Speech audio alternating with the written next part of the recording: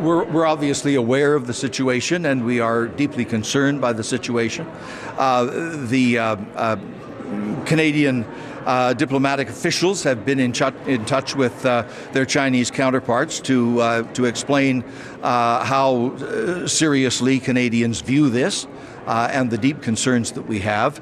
And consular officials have been in touch with the family to establish contact there and to try to offer every kind of support that we can. But clearly, we are deeply concerned, and Minister Freeland and her officials will be taking all appropriate action. Do we know if Mr. Kohlberg is okay? Do you have any status on how he is, where he is right now? At this stage, I can make no comment on his status.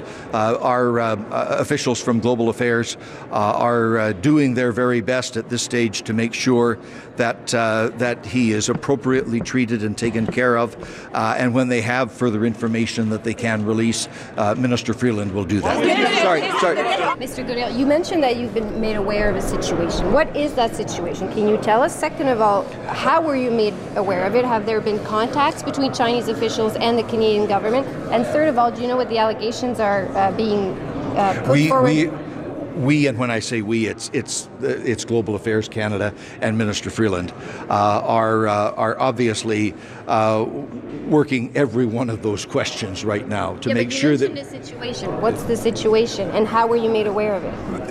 What we know is a Canadian is obviously in difficulty in China. The further detail about exactly the nature of the situation, I will have to defer to Global Affairs.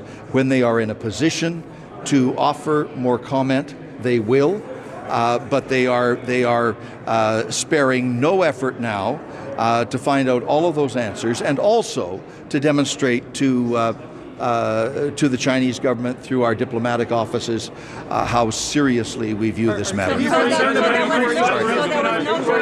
Retaliation on the part of the Chinese authorities? We're obviously worried about whenever a Canadian is put in a situation that puts them at some risk or jeopardy, where there's no apparent or obvious cause or trigger for that. So before we characterize it, we want to make sure we get all the facts. But at the same time, we are sparing no effort to do everything we possibly can to look after his safety. He's in detention, right? You can confirm he's in detention right now? Look, I cannot comment on that until Global Affairs is in a position to confirm it publicly. Any indication it could have something to do with the arrest of the Huawei executive in Vancouver 10 days ago? There is no explicit indication of that at this point.